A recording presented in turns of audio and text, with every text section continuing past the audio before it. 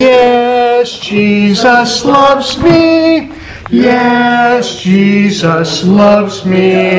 Yes, Jesus loves me. The Bible tells me so. Have a letter here from Casper and Norma Koning. Christmas greetings in 2023. The Lord has graciously given us another wonderful year. We are thankful for His care during 64 years of marriage. Norma now has dementia and she is confined to a bed in our living room. We have ladies in our home several hours every day taking care of her, and they are a real help to us. I am taking cardiac rehabilitation for a reoccurring heart condition. Our three daughters, Becky, Debbie, and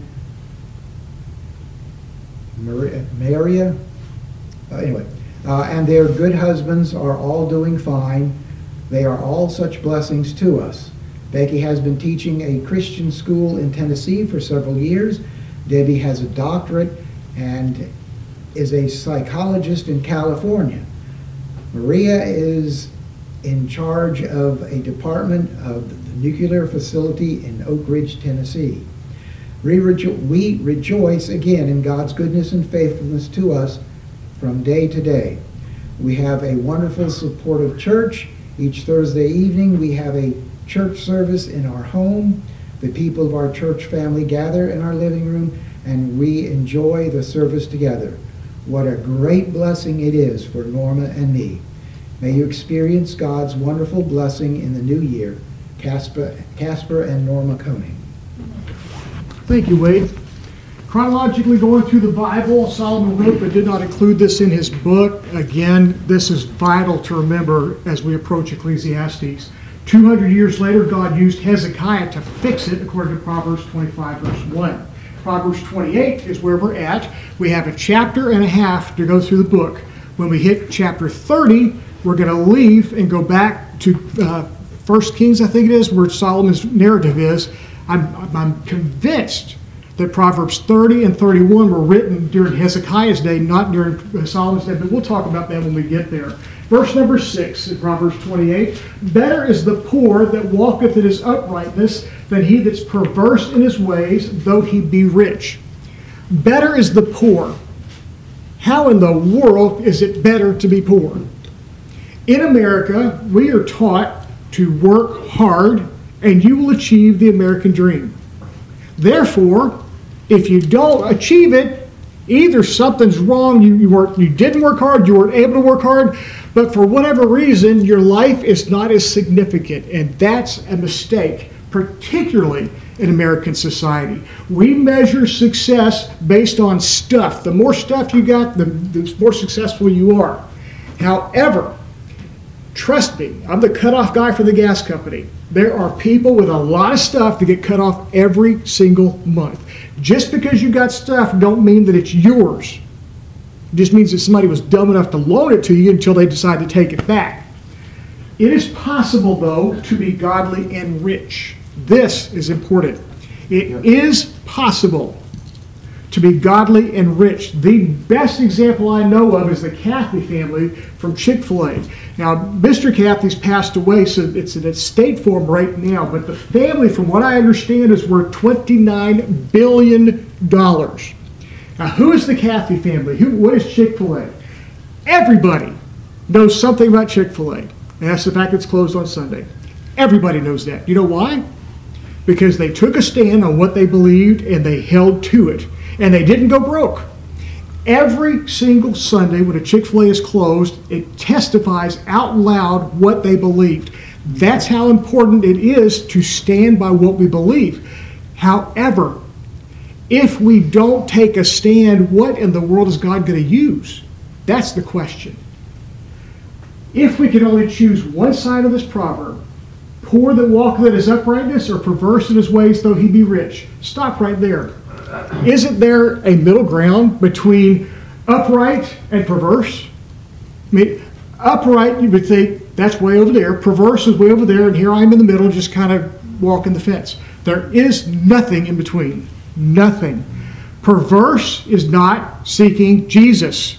Upright is seeking Jesus. It is that simple. How do I know? Because anything that doesn't seek Jesus will send a person to hell, making it sin. Anything. Everything seeking Jesus takes a person to heaven. That's exactly what Jesus taught. Those who seek me, find me. If we choose only one side, pick poor and upright. Just go ahead and do it. This will go against everything that we hear about on television. I want to highly recommend to you, if you insist on watching secular television, and Wade, you don't watch secular TV at all, do you? No. Okay. I've never been able to take that stand. I like it a little too much. But I found out a way to help. Hey, Terry, I found out a way to help with this materialism thing, and that's to always record the show and then watch it later and skip through the commercials. That helps me so much with materialism. That, and also not watching the news. But if we listen, if we allow the stuff to enter our head, it's going to make it even harder to choose poor and upright. Poor doesn't have to be bad. Some of the richest people in the world spiritually were poor in this world. Jesus said it's harder for a rich man to go through the eye of a camel than to go to heaven. So if you could only choose poor and upright or rich and perverse, not seeking Jesus, go for the poor every single time. Ask the rich man.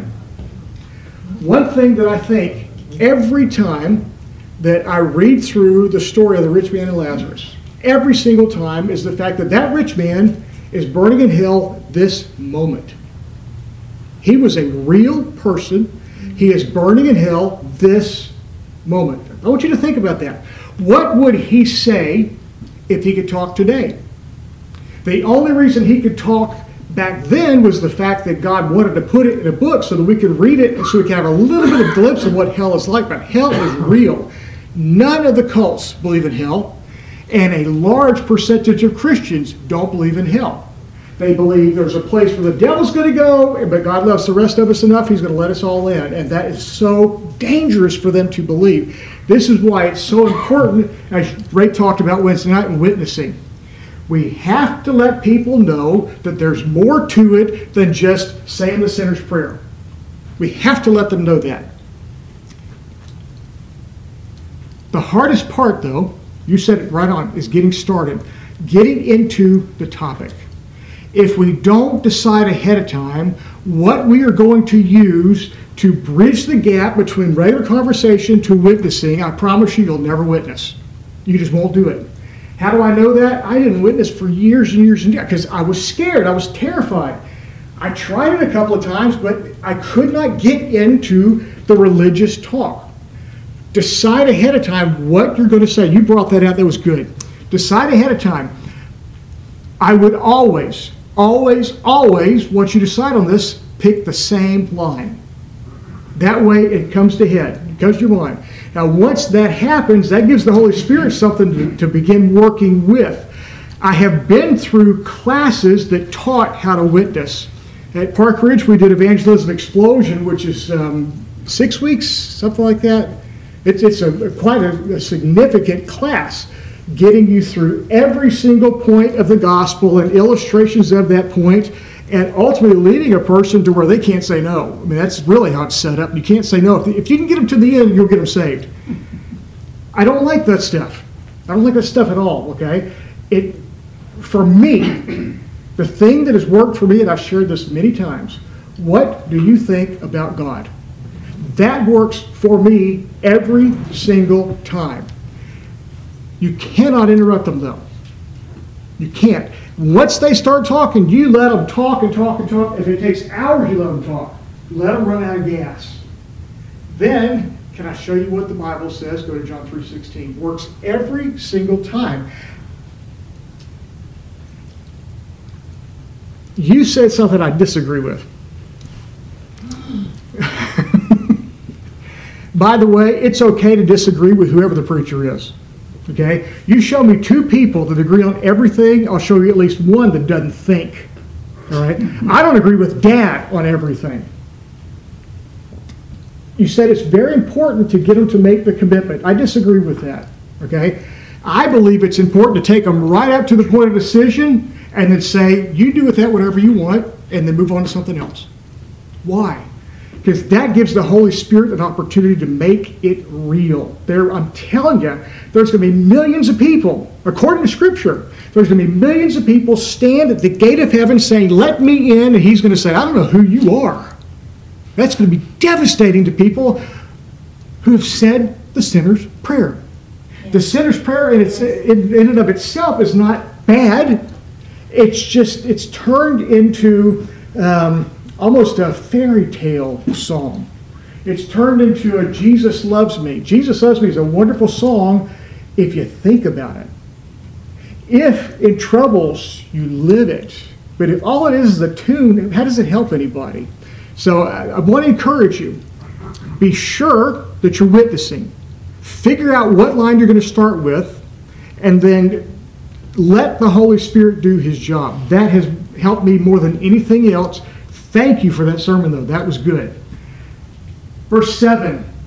By the way, the end of that story says they will not believe in it if somebody comes back from the dead. Why do you say that? Because they won't. They will not. They cannot. They can't. You're saying that if they saw a miracle, they wouldn't believe in Jesus. That's exactly what I'm saying. And I'm telling you, during Jesus' day, everybody turned against him after all the miracles he did. He asked the 12 disciples, are you also going to leave me? You know why he said that? Because so many people had left. Do you know what he was talking about when they left? Look it up. I dare you. Look it up. Find out what it was that made people so mad they left Jesus. Let's move on. Verse 7. Whoso keepeth the law is a wise son, but he that is a companion of riotous men shameth his father. First of all, it is riotous, not righteous. Those two words are opposites.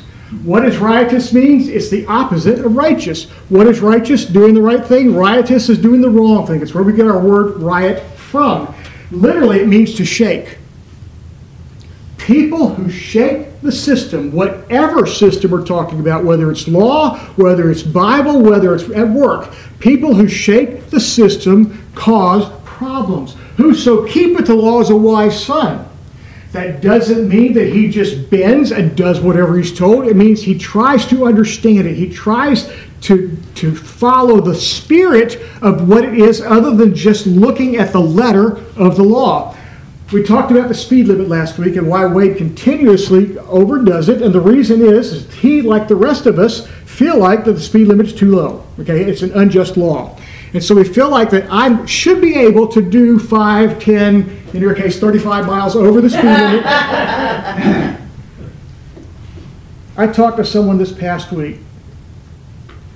He told me that he got arrested one time for speeding, doing 125 in a 25-mile-an-hour zone. Got arrested for doing 100 miles over the speed limit. He thought the law was unjust. It's too slow. We got a road in Winter Garden. They put concrete barriers up in the middle because so many people are passing because the speed limit is too low. Everybody knows it's too low. And so they made it so you can't pass in that area. Why make it that low? That's what the wise person says. The wise person says, somebody thought this was a good idea. I wonder what that good idea stems from. Even if you can't find it, at least you will have some sort of sympathy, some sort of work in trying to understand it. But he that's a companion of riotous men. Who's the riotous men? They're the guys that pass on the road. They're the guys in the four-wheel drive truck that drive over the concrete barrier. That's the riotous people. They shake it. They shake it. Okay? Shameth his father. These are troublemakers. These people are never satisfied, and this is typically how you can identify them. Granted, we have a sin nature, and none of us are ever satisfied. But these people are vocally never satisfied. It's riotous. They enjoy causing trouble. Rarely they care what their parents or anybody else thinks about it. It's a riotous person. But what does that mean to me? It means stay away from them. They're troublemakers. Stay away from them. If they ask a question, give them an answer. But don't join in them trying to figure out a way to become their friend, and the next thing you know, they'll start living like you. I've never heard of that happening. Nope. The opposite happens. Yep. Okay?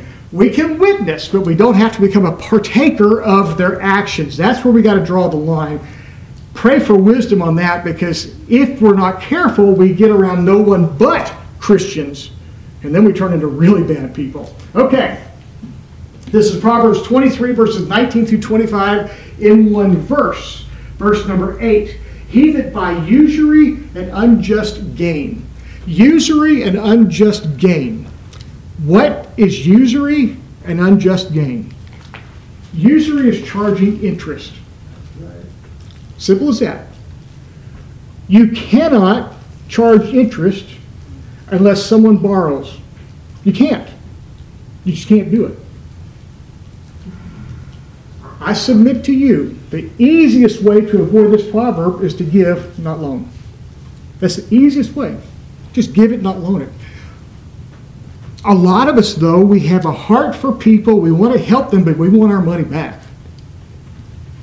Usury is charging interest. It was illegal in Israel sometimes. Don't answer. When was it legal to charge interest? When was it not legal to charge interest? This is huge. Huge. I'm going to show you where it's at. Deuteronomy chapter 23, verse number 19. Thou shalt not lend upon usury to thy brother, usury of money, usury of victuals, usury of anything that's lent upon usury. Unto a stranger thou mayest lend upon usury. What is the difference? Law of Moses, you cannot lend money to a fellow Israelite expecting one dime extra. You can't do it. But to a Gentile, charge all you want. By the way, this is where a lot of the Muslim beliefs come from. Israel did it. Muslims can do anything they want to a non-believer. In Israel's day, you can charge them all the interest you want because they're not a believer, it doesn't matter.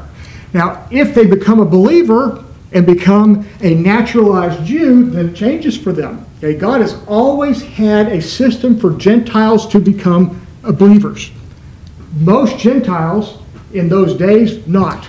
Because the Holy Spirit had not been given. There wasn't any, very little example for them to even want to become a Jew.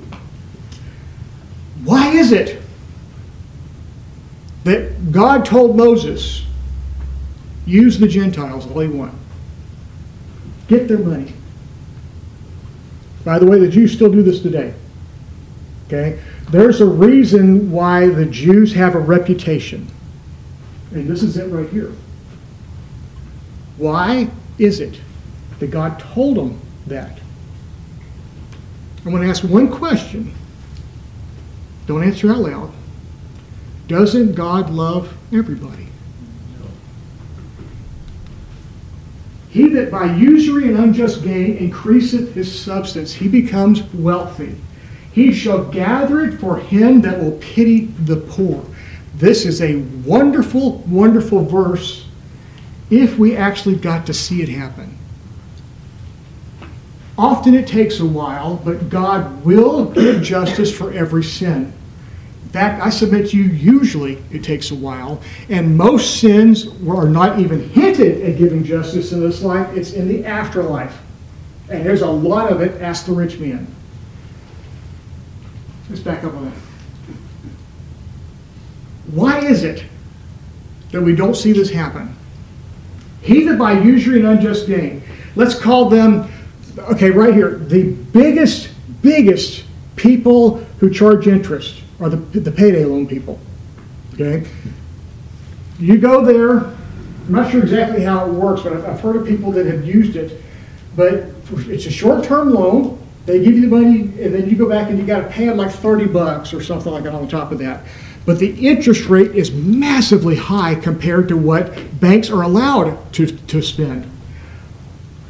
He that by usury and unjust gain increases substance, he shall gather it for him that will pity the poor. Why don't we actually see that happening? Why can't we say, there's a guy that did it, and look what happened to him? It's not up to us to enjoy the disciplinary action if they're a Christian, the punishment if they're not. We don't get to do that. Why? Because without the Holy Spirit, we would do the same thing. Never forget that without the Holy Spirit, there I am. So remember that God's going to give justice even in these times where people are clearly being taken advantage of. Verse 9, he that turneth away his ear from hearing the law, even his prayer shall be abomination. Does God hear every prayer?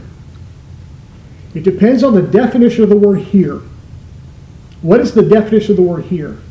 Is it sound and he recognizes the sounds? Yes, he hears every prayer. Does he listen to every prayer? No. Does he reject prayers? I would say most prayers get rejected.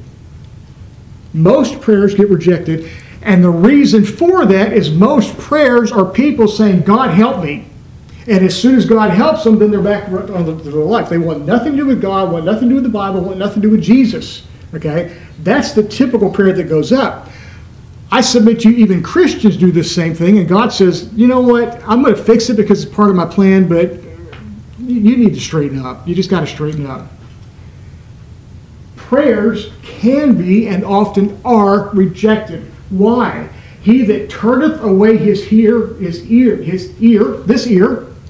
from hearing the law. Again, not sounds, but registering it. This is very, very important, particularly today. Particularly today, this is very important.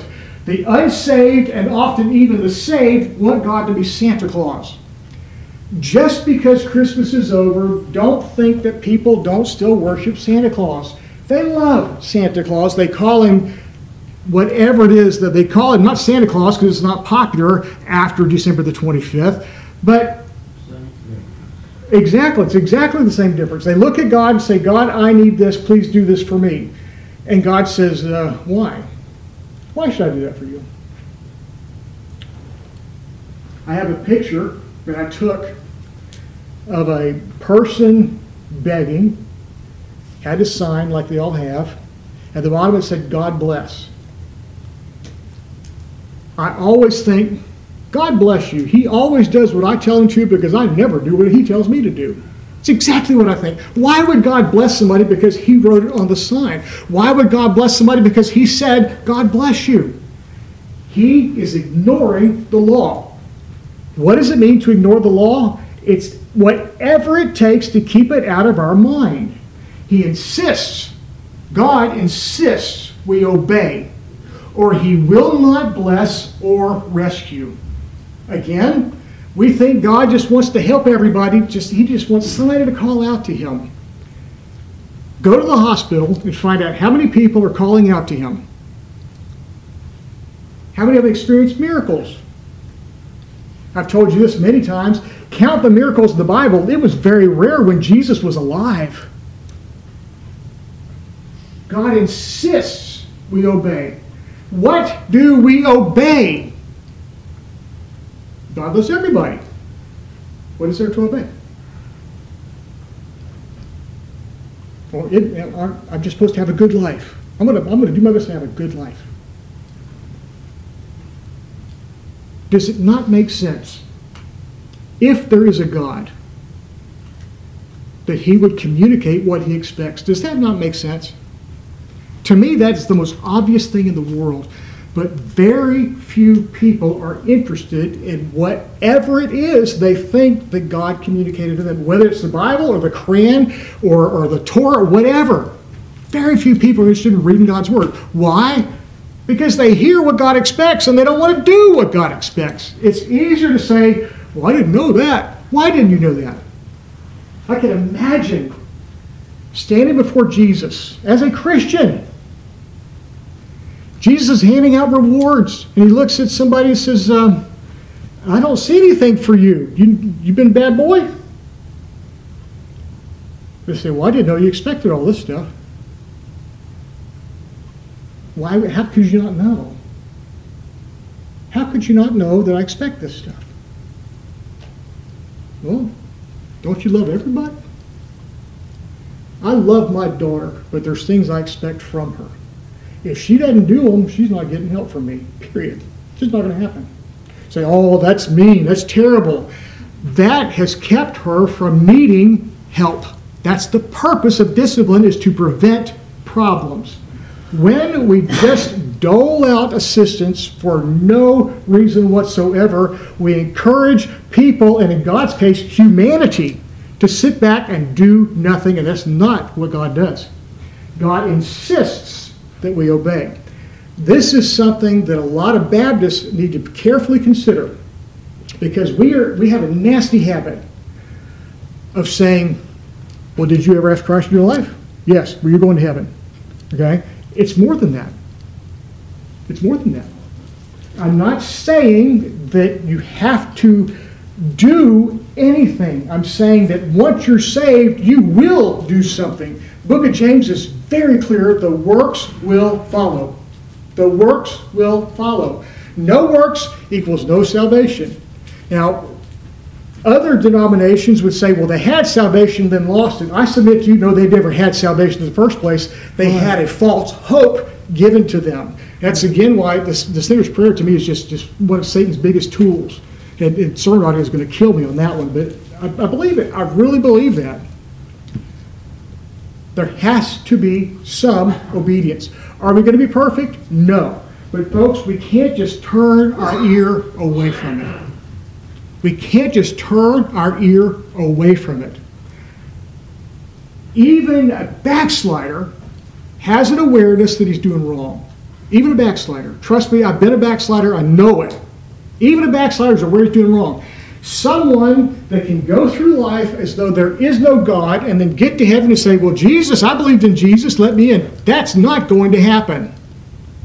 Maybe once. I don't see it happening according to the book of James.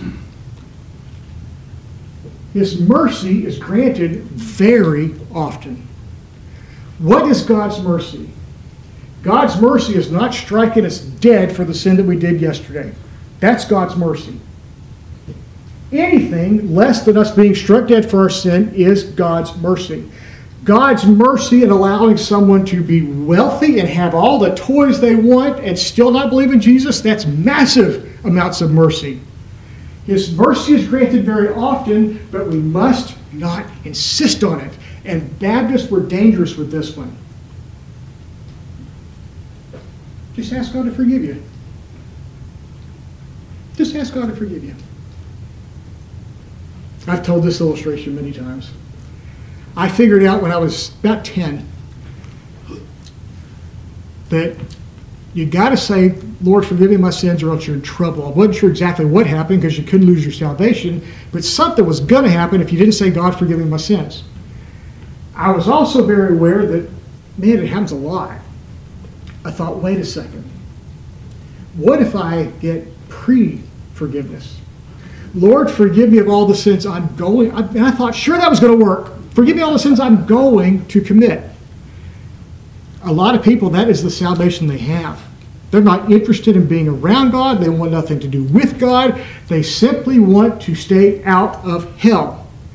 Hell is real, and people should know about it. But salvation is more than just escaping hell. And these are the things we've got to communicate as we witness. We have to disciple people. That's the purpose of the church, is to get them out of this immature mindset to where they can actually understand a little bit about God's Word. That's why it's important we teach the Bible, because the Bible is the only place we actually find God's Word. The whole thing is a process that's wrapped around Scripture, which is given by God so we can understand what He expects. He that turneth away his ear from hearing the law. This is the perfect time. Today is the perfect time to begin reading the Bible through. Perfect.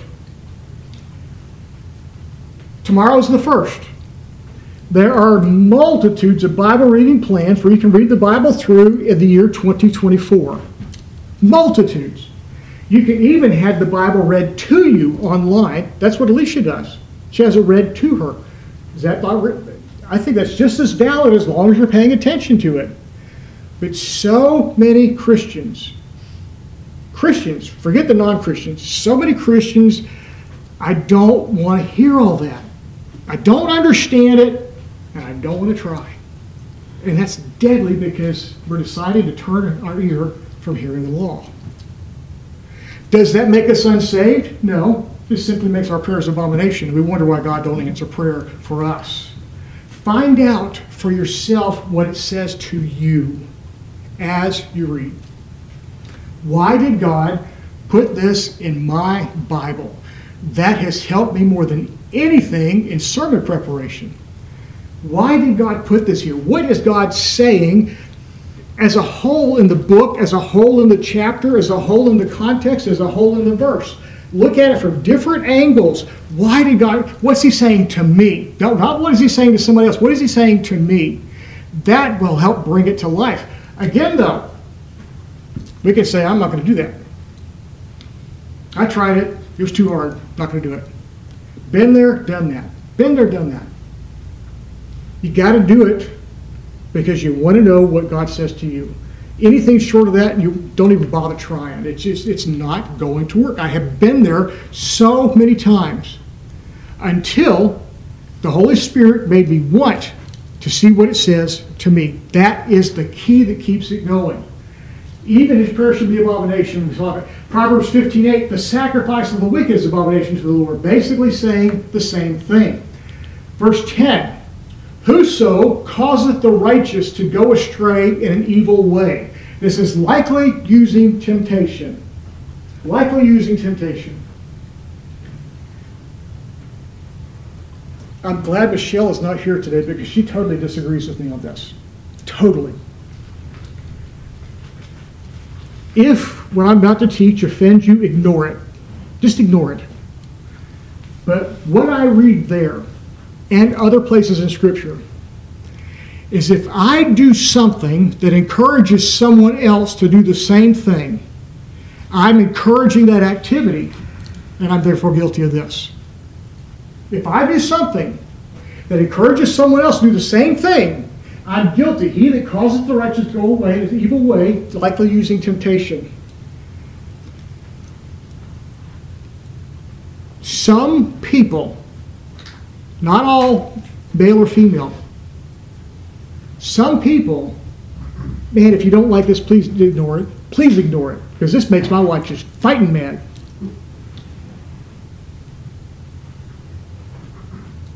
Some people say that a girl has the right to expect safety even if she is totally drunk and half naked.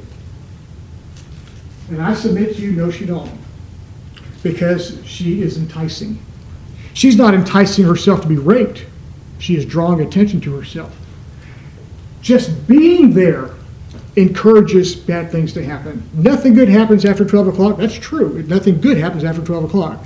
It took me a long time to figure that out. If we don't put ourselves in the situation, if we don't do things that allow the situation to happen, I'm part of the problem. I don't have the right to expect God to keep me safe in those situations because I'm literally tempting the devil to come at me. And others. Whoso causeth the righteous to go astray in an evil way. If I go to places where we get drunk, I encourage you to also go to places where we get drunk. If I don't dress decently, I encourage you to dress not decently. Doesn't mean you're going to follow. But if you do, I'm guilty. That's all I'm saying. This is likely used in temptation, but it could also be deception. He shall fall himself into his own pit. If you tempt someone else, you will fall into the pit of the temptation. Proverbs 26:27. Whoso diggeth a pit shall fall therein. Simple as that. He that rolleth the stone, it will return upon him. Let's go out and test it. What do you say? I'll dig a hole, and let's see if I accidentally fall in. Not how it works. Okay, this is back to God's justice. He's saying, ultimately, there will be justice that will come upon it, and I submit to you, there will be discipline in the lives of Christians when we do these sort of things. Justice doesn't always happen immediately. Revelation 20, and I'm going to close with this because it's a wonderful, wonderful place to be in on the last day of the year. This is what I read this morning, finishing out this year. I'm not proud of it because there were so many years that I didn't do it. I'm thankful that the Holy Spirit put it in me to do it. I read this morning. I saw an angel come down from heaven, having the key of the bottomless pit and a great chain in his hand. And he laid hold on the dragon, that old serpent, which is the devil and Satan, and bound him 1,000 years, and cast him into the bottomless pit. Is there a more appropriate application of whoso causeth the righteous to go astray in an evil way, he shall fall himself into his own pit? There is no better illustration than that. Justice is coming. What is my life going to look like between now and then? Father, thank you for Proverbs. Thank you for Solomon. Thank you for the occasion to start reading the Bible again. Please motivate us. For those that do read the Bible, please speak to us. Please help us to want to know what you're saying to us and then do it. In Jesus' name, amen. Amen.